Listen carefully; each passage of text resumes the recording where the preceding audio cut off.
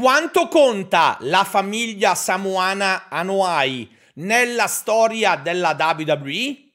Analizzando l'albero genealogico mostrato nella conferenza stampa di WRESTLEMANIA, la risposta è un sacco. Le statistiche ci dicono infatti che un suo appartenente è stato nel main event di WRESTLEMANIA per 15 volte su 39 edizioni sin qui disputate. Nella classifica interna, Yokozuna è fermo a 2 timbri. The Rock ne ha messi 5, gli Usos 1 a testa insieme e infine Roman Reigns ne può vantare 7.